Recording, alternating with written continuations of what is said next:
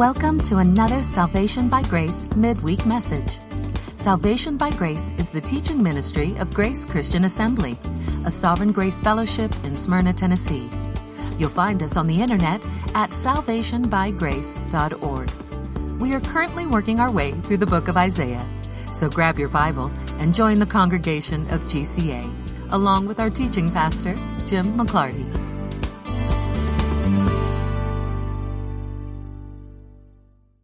We are in Isaiah 55 tonight.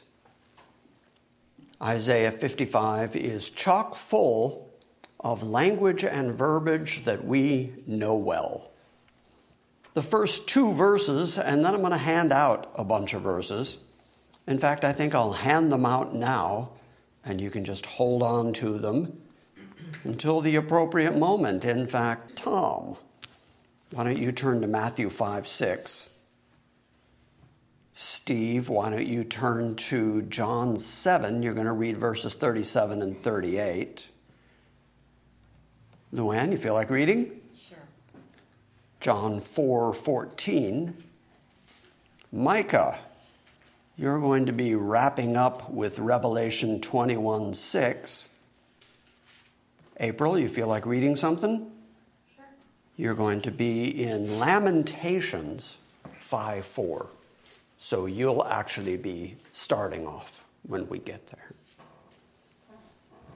Contextually, we have to remember that Isaiah 55 is not suddenly Isaiah bringing up new ideas, new concepts. He's still continuing the same prophetic line of thinking and vision that we find in Isaiah 54, that we find in Isaiah 53. There's this continuation of thought.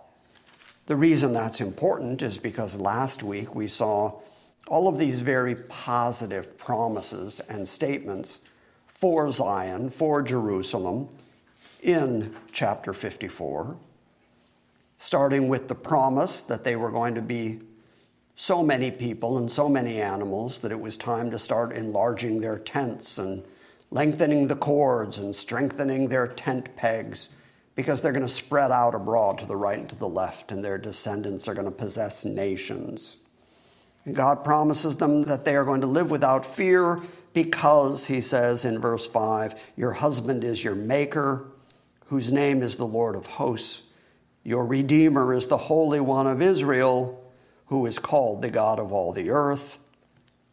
And then he explains that for a moment in his outburst of anger, verse 8 told us, he hid his face from them for a moment, but with everlasting kindness, everlasting loving kindness, he was going to have compassion on them again.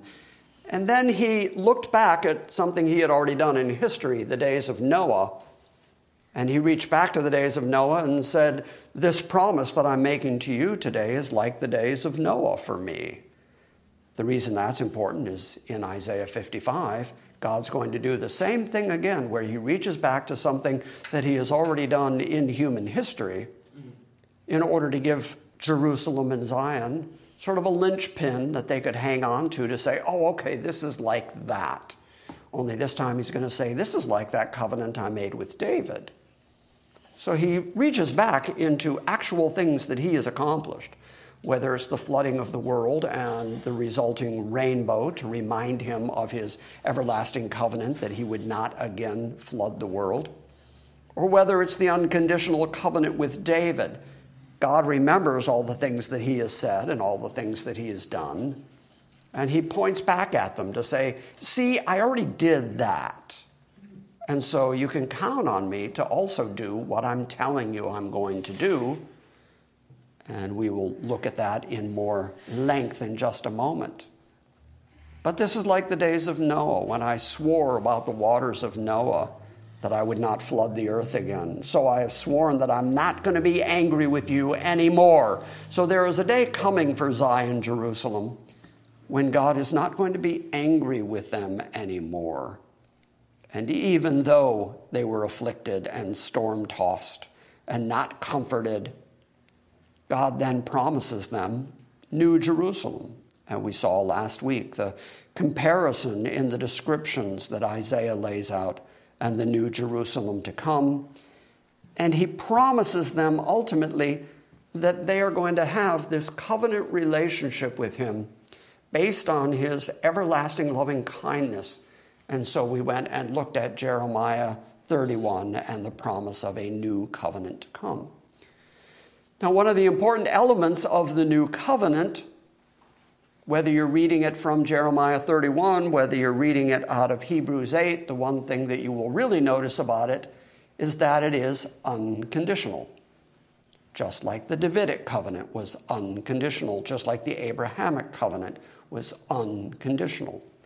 God did not say, I'm going to do this for you, Abraham, provided you keep your end of the bargain. In fact, before God passed through the cut-in-half animals in order to establish that covenant, he put Abraham to sleep so that Abraham wouldn't try to keep half of the covenant, wouldn't pass through the animals. God alone passed through the animals. He formed a covenant with himself. He swore by his own name. Same thing with the Davidic covenant. It was an unconditional covenant. At no point did God say to David, now I'm going to do this for you. I'm going to establish a house for you. I'm going to establish a legacy for you that is going to culminate in my son, who is then going to rule on your throne over the 12 tribes of Israel. He never placed a condition on it. And in fact, one of the amazing parts of the unconditionality of the Davidic covenant is that David was a sinner just like the rest of us. And all you got to do is give a little bit of thought to what you know about David committing murder so that he could cover up his adultery. And then God killed his firstborn child from that adulterous relationship. And yet, even though he was told in no uncertain terms how guilty he was, God also said that he was going to forgive his sin. And then made this promise, this everlasting covenant with David. Well, that's just like the new covenant. You can read the new covenant, and you will never find a condition in it. Instead, what you find is God continually saying, I will do this. I'm going to do this. I'm going to establish Judah and Israel. I'm going to take out their stony heart and give them a heart of flesh. I'm going to write my law in their inward parts. None of them are going to have to teach his brother or his neighbor and say, know the Lord, because they're all going to know me from the least to the greatest. But what you won't find in all that language is, provided you do something. Now that is diametrically different than the Moses covenant. The Moses covenant, which in the New Testament is referred to by Paul as the first covenant, that was a legal covenant that was very conditional. God told Israel, if you break my law, if you don't keep my commandments, I'll drive you out of your land. I'm going to punish you depending on how you keep your side of the covenant. And in fact, at Mount Sinai, when Moses came down with first the 10 commandments and then the 613 ordinances to go with it, he came down with the tablets of stone and he read it out to the congregation, and the congregation of Israel said at that point that they were going to do it. Everything that God said, we will do. So they agreed to the covenant, and then they didn't do it, which Moses told them right at the beginning. Now, you're not going to do this. And when you don't, God's going to punish you. And so then, sure enough, the history of Israel is, just like we just read, God was angry at them for a moment. And so he, in his anger at them, drove them out of their land, took them into the Assyrian captivity and the Babylonian captivity, because that particular covenant was conditional. But he's going to restore Israel because the Abrahamic covenant was unconditional. There were no conditions. Instead, God just simply promised that he was going to bless the descendants of Abraham in perpetuity. And so, what are you going to do about the fact that there is also this covenant, the Moses legal covenant, that is going to cause God, require God, to punish Israel? Well, that's why the promise of a new covenant, and why it starts with the language of, I'll make a new covenant with the house of Israel. Not like the covenant that I made with their fathers when I took them out of Egypt, when I took them by the hand, which covenant they broke. So God himself compares the Moses covenant to the new covenant and says the new covenant isn't going to be like that old covenant. And then you get to the New Testament and you read how Jesus took that covenant, nailed it to his cross, and took it out of the way. Then Paul writes in the book of Galatians that the inception, the beginning of that law covenant, and then the ultimate end of that law covenant did not disannul the covenant that was made through Abraham 400 years before that. So even in the New Testament, Paul is continuing to argue for the perpetuity of the Abrahamic covenant.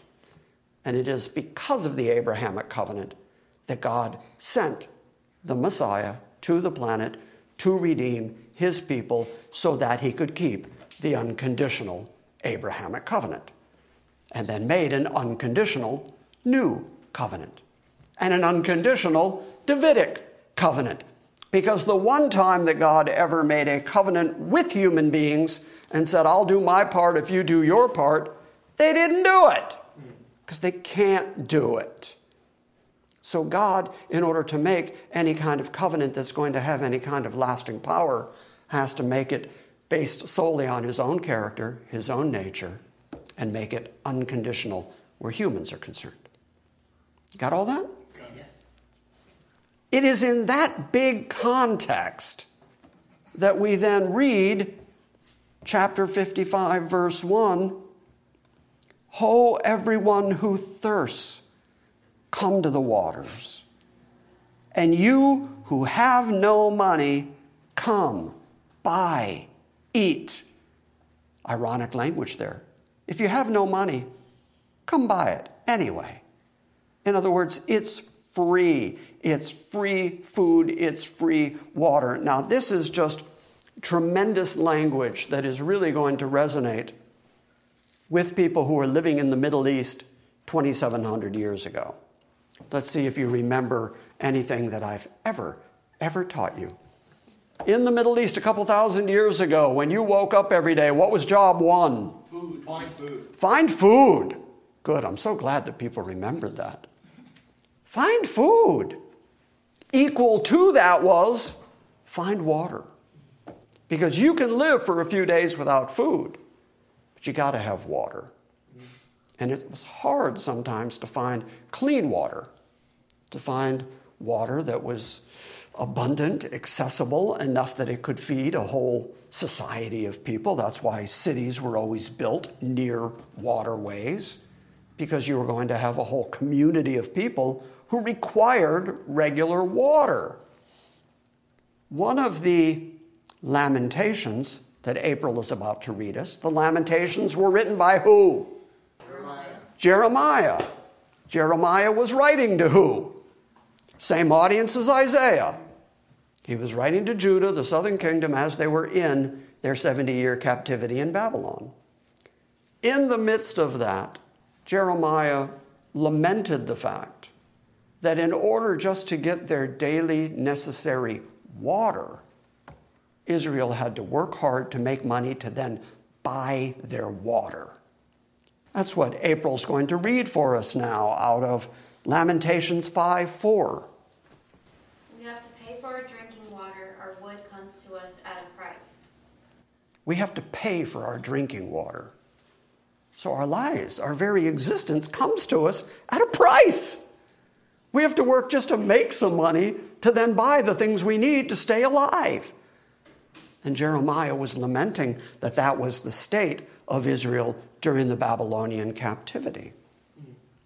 Okay, so that being their state, and since Jeremiah was writing to and lamenting over the same people Isaiah was writing to, can you see what a wonderful prophetic vision it is for Jeremiah or for Isaiah to write, everyone who thirsts, come to the water.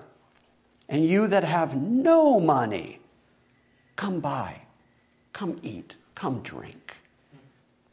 That would be the absolute inverse of what their life was at that very moment as they were working as destitute slaves. You that have no money, come, buy, eat. And not just water, come buy wine and milk without money and without cost. Why do you spend money for that is not bread? What was job one? Find food. So why, if you're working so hard and you're getting a measly wage, why would you spend it on anything other than bread? Instead, buy those things that are necessary for the sustenance of life. Why would you spend your wages for that does not satisfy? But listen carefully to me and eat what is good and delight yourself in abundance. So rather than having to spend every little bit of your living, anything that you might earn, any little bit of money or credit that you might get, you have to spend it on water and you have to spend it on bread. And here's this prophecy for Israel that everyone who thirsts can just come to the water and freely eat and drink and wine and milk without money, without cost. So that image is an image of deliverance and abundance and God's provision for them, and was the absolute inverse of what they were living through at that moment. Now, that prophecy is then picked up in the New Testament, and Jesus himself makes it clear that he is the one through whom anybody's going to receive the water of life, the living water. For instance, Matthew 5:6, I believe that's during the Sermon on the Mount, Jesus says, "Blessed are those who hunger and thirst for righteousness, for they shall be satisfied." So he uses that same language of thirsting, that same language of craving water.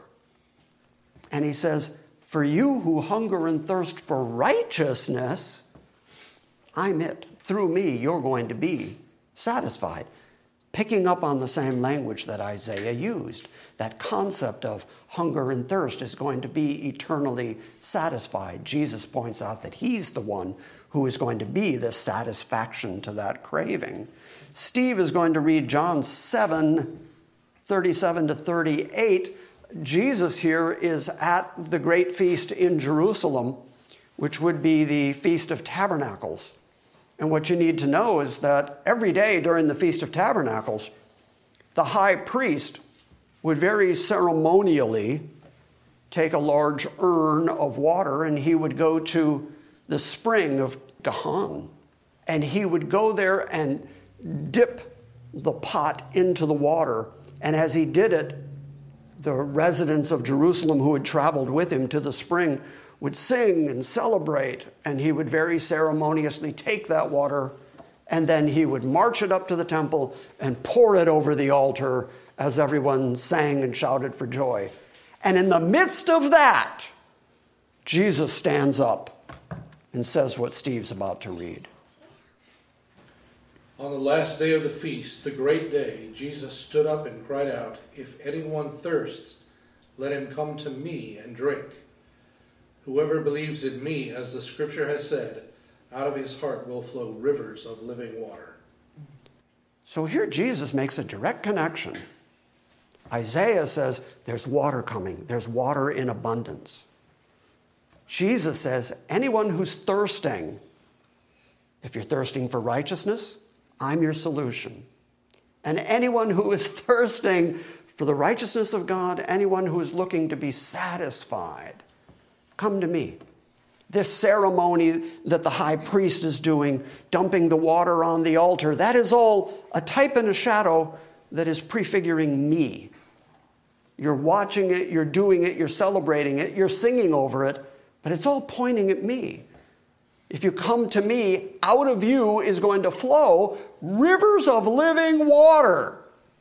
Well, of course, they understand that symbology much more dramatically than we do. Because as I said, job 2 every day, find water. Maybe that's job 1. Maybe job 2 is find food.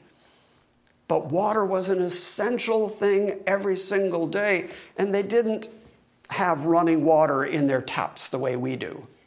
We waste water because we don't even think about, water. But in the Middle East, 2,700 years ago or 2,000 years ago, water was a very, very difficult commodity to find and to have in abundance. And so, of course, the prophets and Jesus himself would speak of the water of life. If you don't have water, you die. And so he likened the Holy Spirit that he was going to give to people as the living water that was going to flow abundantly through them. And it's great typology. It's wonderful typology. But every time that Jesus says something like that, the only reason that his audience would be able to make that connection is because of Isaiah 55. They would get the connection instantly. John 4:14, is that you, Luann? 4:13 and 14. Sure, why not? Jesus answered, "Everyone who drinks this water will be thirsty again, but whoever drinks the water I give him will never thirst. Indeed, the water I give him will become in him a spring of water welling up to eternal life." So see, Jesus kept using that language of water because water was a necessity to stay alive, as it still is today.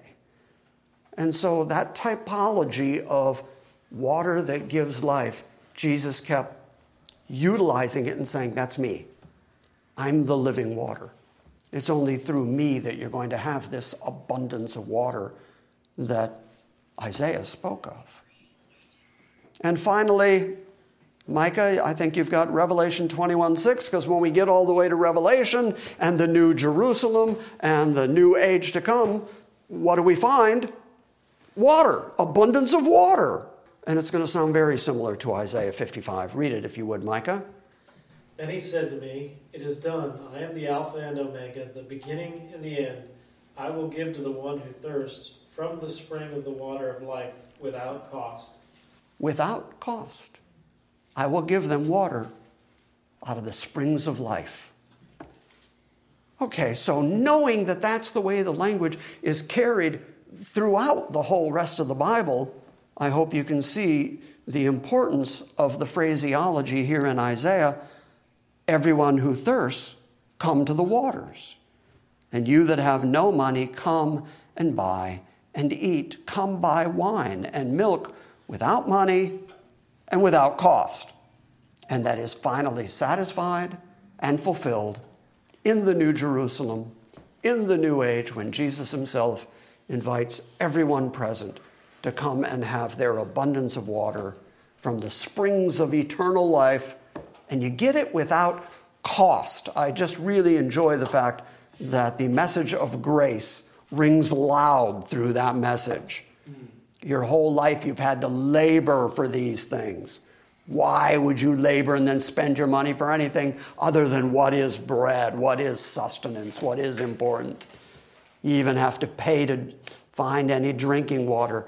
And so this wonderful phraseology of the gracious gift of the waters of life and eternal life and the Spirit of God permeates the Bible. And I just decided that we would look at those 5 verses, but if you go through the Bible and look at how many references there are to water, it just keeps showing up.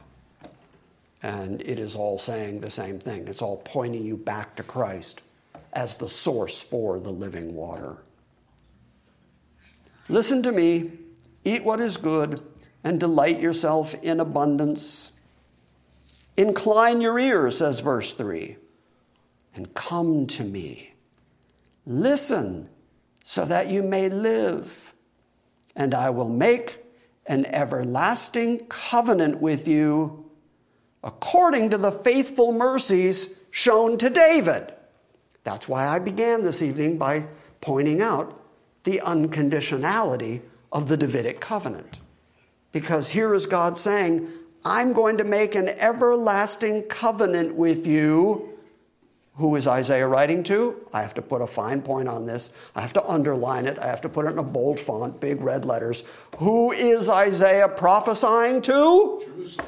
Jerusalem, to Zion. And he says to them, God's speaking, listen to me, incline your ear, come to me, listen so that you may live, and I will make an everlasting covenant with you. The only way that it can be an everlasting covenant, which by the way is phraseology that is not used about the Moses covenant anywhere. But in order for God to say, I'm going to make an everlasting covenant, it cannot be dependent on human beings. Because human beings will break it. Human beings will destroy it. So for God to make an everlasting covenant, he also has to make it unconditional. But then he says that. He says the kind of covenant, the everlasting covenant I'm going to make with you, is according to the faithful mercies that I showed to David. Why are they mercies to David? Because David was a sinner like you and I. He was a murdering adulterer. His sin is so large that he writes, my sin is before me every day. He couldn't escape how guilty he was.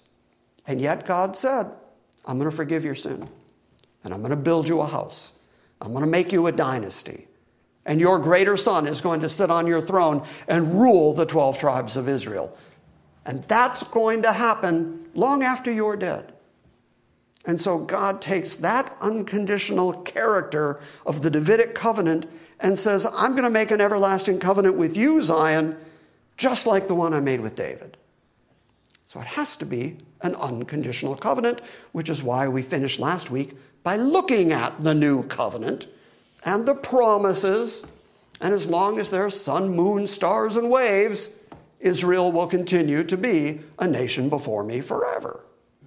So the language is very, very consistent. And by the way, no one in the New Testament, if I mention that no one in the New Testament, not once, not anywhere, nada, you can't find it, goose egg. Look all the way through the New Testament, and you're never going to find anybody say, oh yeah, that promise, that's negated. People in the church world seem to be saying it. Mm-hmm. But nobody in the Bible says it.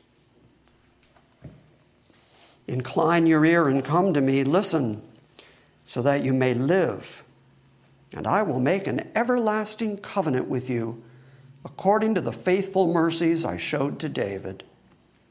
Behold, I have made him. Now this him appears to be a direct reference to David's greater son, because that is the promise according to the faithful mercies shown to David. The Davidic covenant culminates in the coming of Jesus. Behold, I have made him a witness to the peoples and a leader and a commander for the peoples. Now, that word peoples right there, neither time is goy or goyim. And so it would be easy at this moment to say, well, he's not talking to the Gentiles. And I believe that's true. The word, the Hebrew word, actually just means a gathering or a community of people. And so Christ, the one who seems to be referred to here, God has already made him a witness to the people and a leader and a commander for the peoples. Most likely that is then the peoples of Israel and Jerusalem. But then, verse 5 says, behold, you, apparently you people, apparently the people of Israel, behold, you will call a nation you do not know, and there he uses the word goy. That is non-Jews, non-Israelites, Gentiles, us. You will notice again that consistent with the whole Bible, the blessings that come to the Gentiles come through Israel. Behold, you will call a nation who you do not know, and a nation which knows you not will run to you because of the Lord your God, even the Holy One of Israel. There he is using that name for himself again. The Holy One of Israel. We just keep seeing God refer to himself as the Holy One of Israel. It seems like he's trying to tell us something.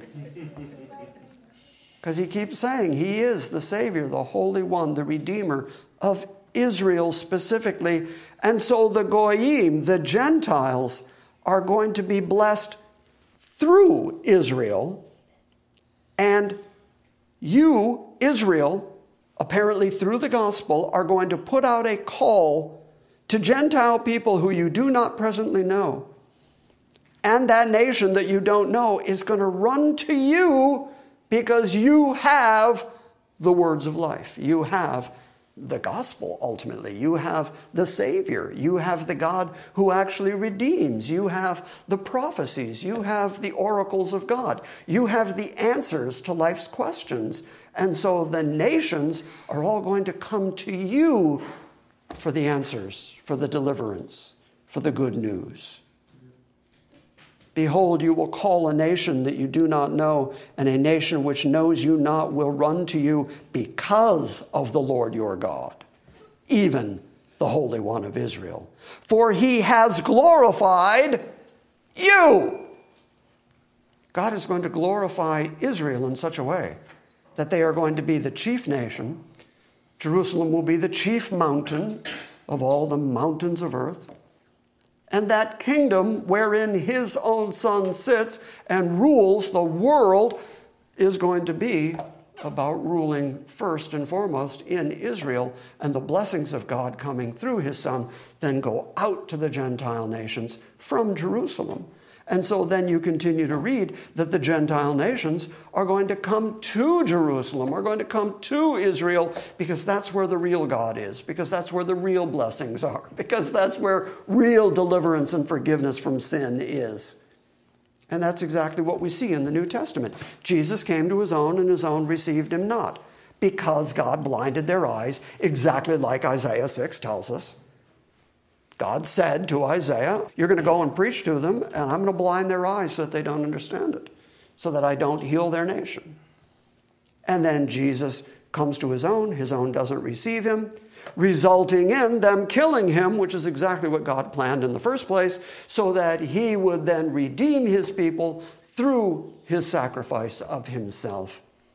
And then the word went out to the Gentile nations about the Savior of Israel, about the Messiah of Israel, which is why Paul, in his entire ministry, went to the Jew first and also to the Gentile. Because that equation, Jew first and Gentile, through Israel out to the Gentile nations, is consistent all the way through the Bible. Unfortunately, because we Gentiles are as egocentric as all other people, and because we all individually think, whoever we are, however old you are, you think history started when you were born. And it did with you. Is that what you're saying? Okay, good. Yeah. I met a girl a couple of months ago who actually said to me, Elton John started rock and roll, right? I mean, I'm just saying, everybody thinks that human history began when they were born. Whatever their lifespan is, that's where the important history is. A girl who asks her father, was Paul McCartney ever in a band before Wings? Exactly. Yeah. I can't go on with this, but I saw an interview with Ringo where his son actually asked him, weren't you Paul McCartney's drummer?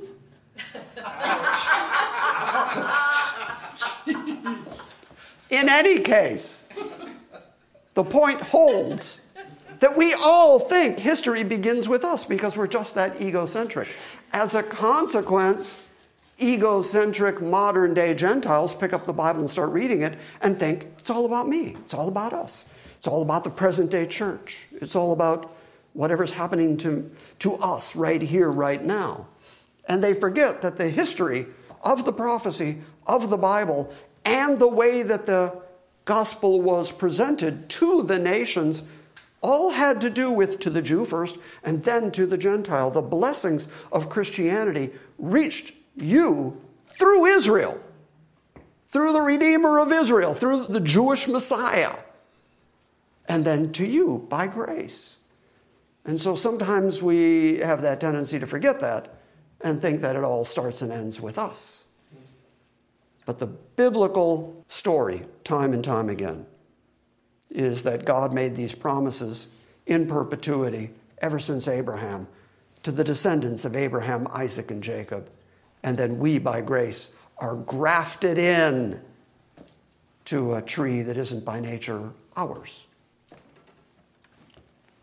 So verse 5, behold, you, Israel, will call a nation, Goy, the Gentiles, who you do not know, and a nation which knows you not will run to you because of the Lord your God, even the Holy One of Israel, for he has glorified you. Then starting in verse 6, there seems to be an address to the Gentiles, pleading with the Goy, the same way that God has just said, you will call a nation who you don't know. Verse 6 is the beginning of that call. This is what they're going to then say to the Gentile nations.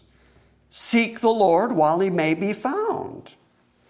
Call upon him while he is near. Let the wicked forsake his way, and the unrighteous man forsake his thoughts. And let him return to the Lord, and he will have compassion on him. And return to our God, for he will abundantly pardon. So that is the plea that goes out to the whole world, to the Jew and to the Gentile, the plea that you repent. And even in the New Testament, the gifts of the Holy Spirit are not just faith, but faith and repentance. Because repentance is a vital part of salvation here on planet Earth. And so the plea to everybody is not only seek the Lord instead of seeking your flesh and seeking your worldly pleasures, call upon him while there's still time. Call upon him while he is near. He's close. And if you're wicked, forsake your way. If you're an unrighteous man, forsake your thoughts. And then let the man return to the Lord, because God will have compassion on you, and return to God because he will abundantly pardon. That is the essential element of the New Covenant and of New Testament Christian theology. That through God and only through God do you find the compassion that is required to forgive you for all your sinfulness. So all the way back here in Isaiah, we hear about a God who is not only a righteous judge, a God who is not only willing to be angry and punish people in his anger, but then he is also willing to be long-suffering with people and have compassion with people and abundantly pardon. Why is he abundantly pardoning? Because we are abundantly sinful. Yes. Mm-hmm. We are overflowing with sinfulness, and so it would take overflowing kindness, overflowing grace to forgive people like us. Okay, so the plea so far has been, you're going to find forgiveness. You're going to find water. You're going to find food. You're going to find the compassion of God. Just come to him. Why would you do anything else? Why would you spend your money on anything other than that? Why would you put your effort into anything except that which nourishes you? And God says, listen carefully to me. Eat what's good. Delight yourself in my abundance. See, the language is just wonderful language of a compassionate God who is pleading with people to repent of their ways, turn to him, because he is going to supply absolutely everything necessary for your full, complete salvation and redemption and forgiveness and eternity, and his Spirit overflowing and abundant, flowing to you and through you. These promises are not New Testament promises. These are promises that we find all the way back here in Isaiah 55. Seek the Lord while he may be found. Call upon him while he is near. Let the wicked forsake his way, and the unrighteous man forsake his thoughts.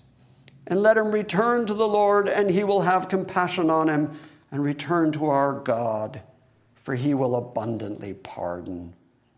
By the way, that promise, if you know that, turn to our God, for he will abundantly pardon. If I had an hour, I think I could just camp on that verse. But I know what it is to look at yourself and think, how could I be this corrupt? How could I have done this? How could I be this far away from God? And here I am thinking at one point in my life that I have some interest in the things of God, and then I'm like this again. I get fed up with myself on a regular basis.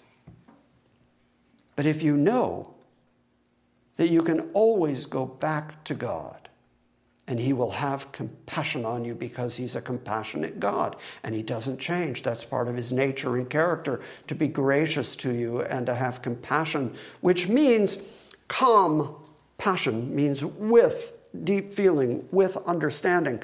Jesus, we're told in the book of Hebrews, became a human so that he could feel our feelings, so that he could know what it was to struggle, to suffer, to be thirsty, to be hungry, to be tired.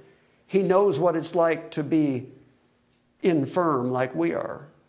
He was a human being in flesh walking on the planet, so that he wasn't just a God in heaven who was untouched by the feelings of our infirmities, but rather became like his brethren so that he could have one-on-one empathy and compassion on us. And so if you know that God not only understands, he gets it, he knows we're just dust. And if you know that he's going to abundantly pardon you, abundantly, over and over again, abundantly pardon you, if you know that you have angered God, if you know that you have wandered off like the erring sheep you are, if you know that you have yet again gotten caught up in your own sinful depravity and stupid head, running away from God is the wrong approach. Press close to God. Run to God. Run back there, because you're going to find your Father sitting on the throne, who knows what you're made up of, and sent his Son so that he could have first-person empathetic compassion on you. So the best place you could be when you mess up yet again is as close to him as you can get. Press toward God. Plead with God. Admit your failures yet again, knowing fully that he will abundantly pardon. Can you see why I could camp on that verse for a while? But we have to move on. So many times over the last 20 years, I have quoted Isaiah 55, 8 to 11, because this is one of the most sovereign verses in the whole of the Bible. And I keep saying to people, you're not like God, and God's not like you. I didn't just make that up. That wasn't me being clever. At this point, God, speaking first person, says that. And he says, my thoughts aren't your thoughts, and my ways aren't your ways. And as high as the heaven is above the earth, that's how high above you my thoughts are and my ways are. In other words, every once in a while, God's going to be ways and do things that we just don't understand, but it's what he's going to do. There was a fellow who was visiting with us a few months ago, and I sat and talked with him after church, and he said, if God is so sovereign, why doesn't he... And then he had kind of a list of things he's been asking preachers. Well, if God can do anything, why didn't he just do it this way? And I said, well, you can speculate all you want, or you can stand toe-to-toe with the Bible and accept reality and move on. And he actually said, I have asked so many preachers that question, and that's the best answer I ever got. Accept reality and move on. God is how God is. And you don't get to change God. Have you ever known anybody so well that when they act the way they act, you just say, well, that's the way they are. You're not going to change him now. That's just the way he is. I'm sure Luann could tell us all kinds of things about Steve. Say, well, that's just the way he is, She never says that. Boy, did she shoot you a look just now. He could be so much better. Oh, well, sure. I did it my way. I think we all collectively agree with that. Yeah, but that's what God is saying here. I am like I am, and you're not going to change me. I am unchanging. I am eternally exactly like I am. And I'm not like you. I'm completely, utterly different than you. So all you can do is accept that this is how I am, accept reality, and move on. Because this is what God is like. God says, starting in verse 8, my thoughts are not your thoughts. Neither are my ways, neither are your ways my ways, declares the Lord. For as the heavens are higher than the earth. Does anybody have any estimate they'd like to throw out about how big the universe is? Where is the edge of the universe, and how far away is it? And if you're traveling at the speed of light, how long would it take you to get to the edge of the universe? Okay, nobody in this room knows. God knows. He knows exactly where all those things are. He calls every star by name. He created it all. Most of which, the vast majority of which, we've never seen. Oh, for heaven's sakes, there's things in the ocean. Deep in the abysses of the ocean. We've never seen, but they're there. God knows they're there. I think God does stuff like that just to entertain himself. He just makes all these glorious things that really he's the only one who gets to enjoy them. Okay, so he knows where the outer edge of the universe is. And then he compares that to what you know and what he knows. And he says, my thoughts and my ways are as far from you as the edge of the universe. You're not going to figure that one out.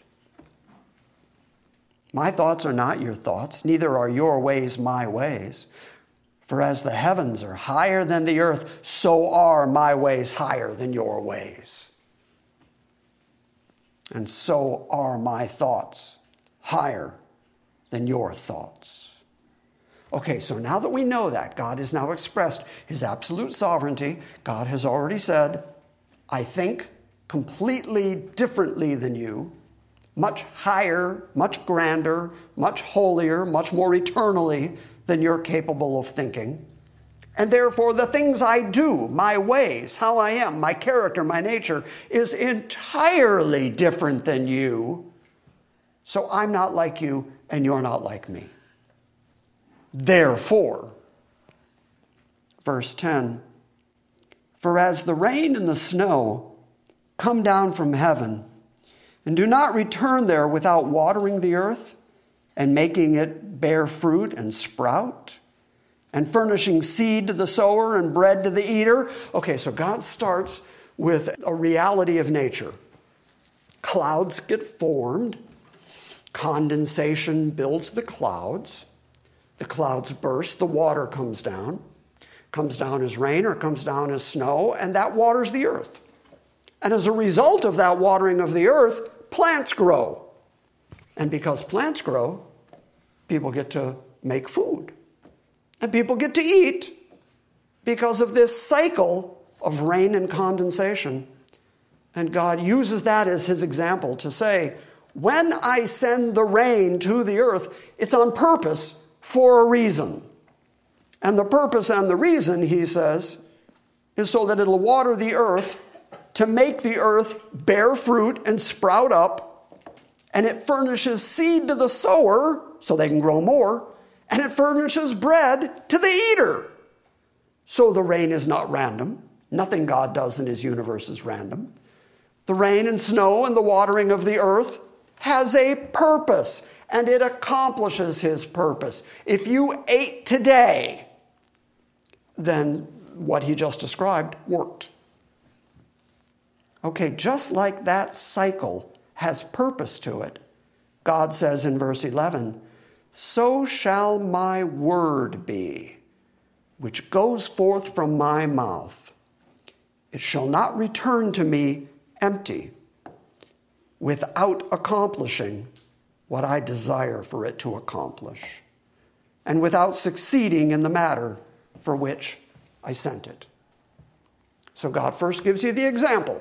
So you could go, yeah, okay, it rains regularly, and then condensation works, and then the clouds come up, and then the clouds burst, and the rain comes back, and we all get to eat as a result. Okay, that has purpose to it. And then God says, that's what my word is like. He didn't say that his word falls randomly on the planet. He said he sends his word. And he sends it on purpose to locations where it will accomplish exactly what he intended to accomplish when he sent it in the first place. And he said, and it's never going to return to me without accomplishing that. And if you think, well, never? Is it always going to work? Go back to, hey, who are you and who am I?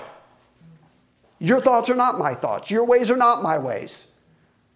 My thoughts are as high as the heavens are above the earth. My ways are as high above your ways as you can possibly conceive of. And I'm telling you what I'm like. Accept reality, move on. I'm telling you what I'm like. And one of the things I do with my sovereign ability is I make sure that when I send my word to the planet, it does exactly what I send it to do, or I wouldn't have sent it because I know what I'm doing. And if you want proof, you ate today. And if you ate today, my word is still out there accomplishing what I sent it to accomplish. Amazing. By the way, look at the very, very high platform, the very high level that God set his word on. That's why Jesus would say things like, man does not live by bread alone.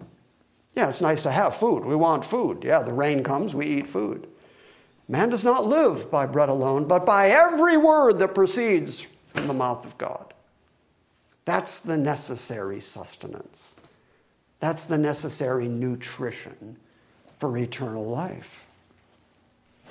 And I think that gives us more understanding of the promises of come, buy, drink, eat in abundance without cost. That can't be talking about just physical eating and drinking. This has to be God saying, I have the eternal life to give you. I have the gifts of eternal life. I have the fountains of living water. I have that bread of life that Jesus said, I'm the bread that came from heaven. It all comes back to God saying, without me, death. Without me, destruction, punishment, judgment. But I'm a compassionate God, and if you'll come to me, come running to me, come to me, turn to me, repent of your ways, and come to me because I'm not like you.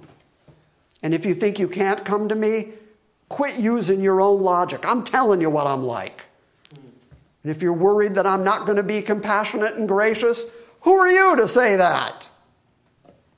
You know, when Paul writes in the book of Romans and comments on people kind of questioning, how can God be like that?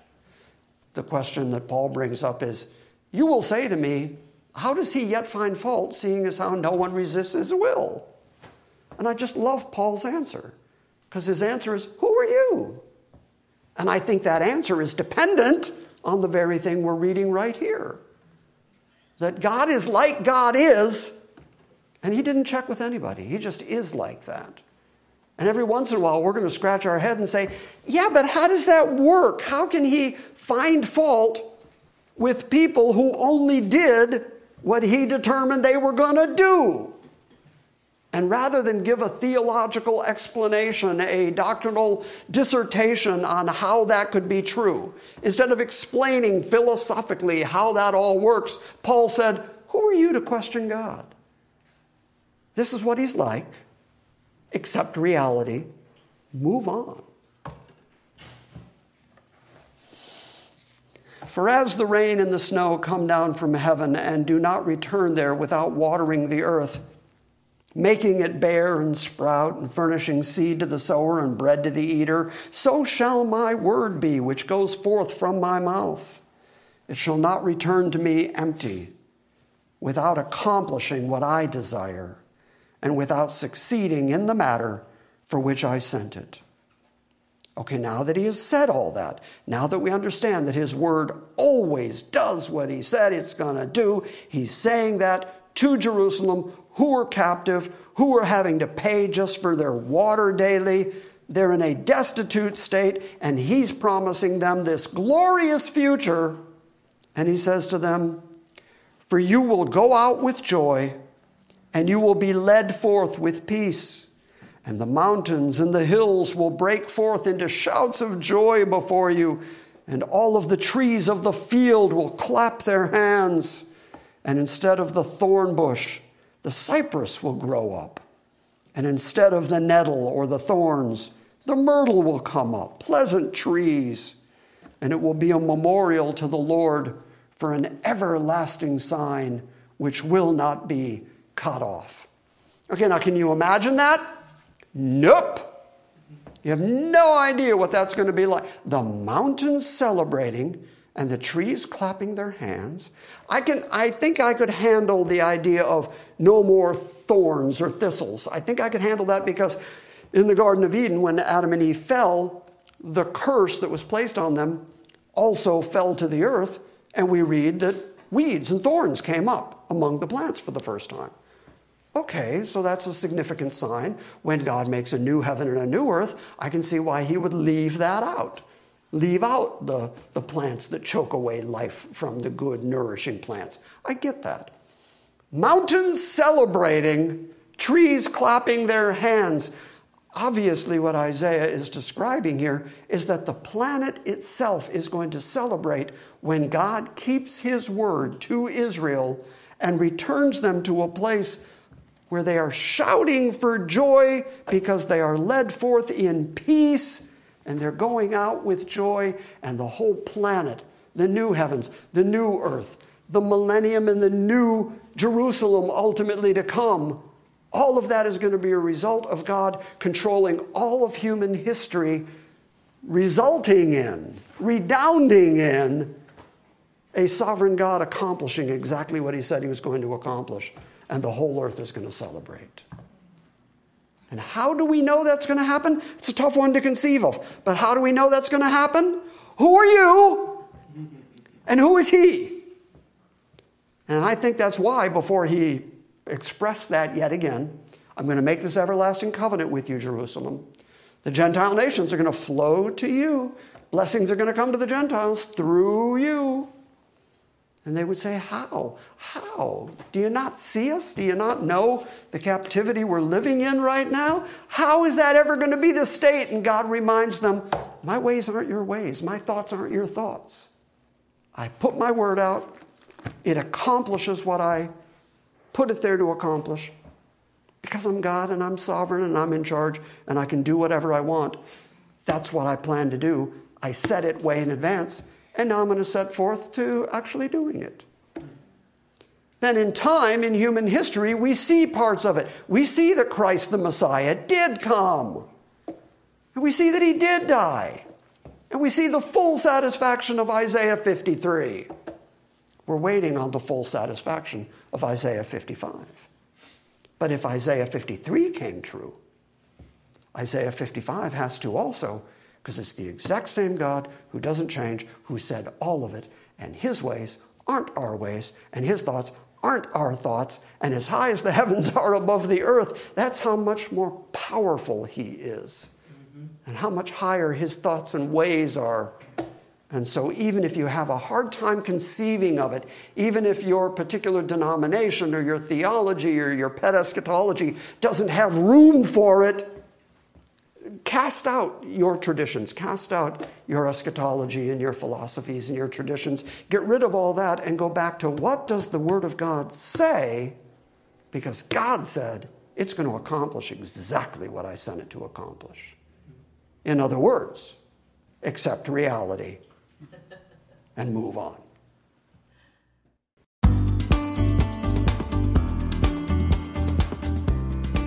Thank you for listening to this week's Salvation by Grace message. We encourage you to visit our website at salvationbygrace.org, and we invite you to join us next time when we gather around the Word and study the sovereign grace of God.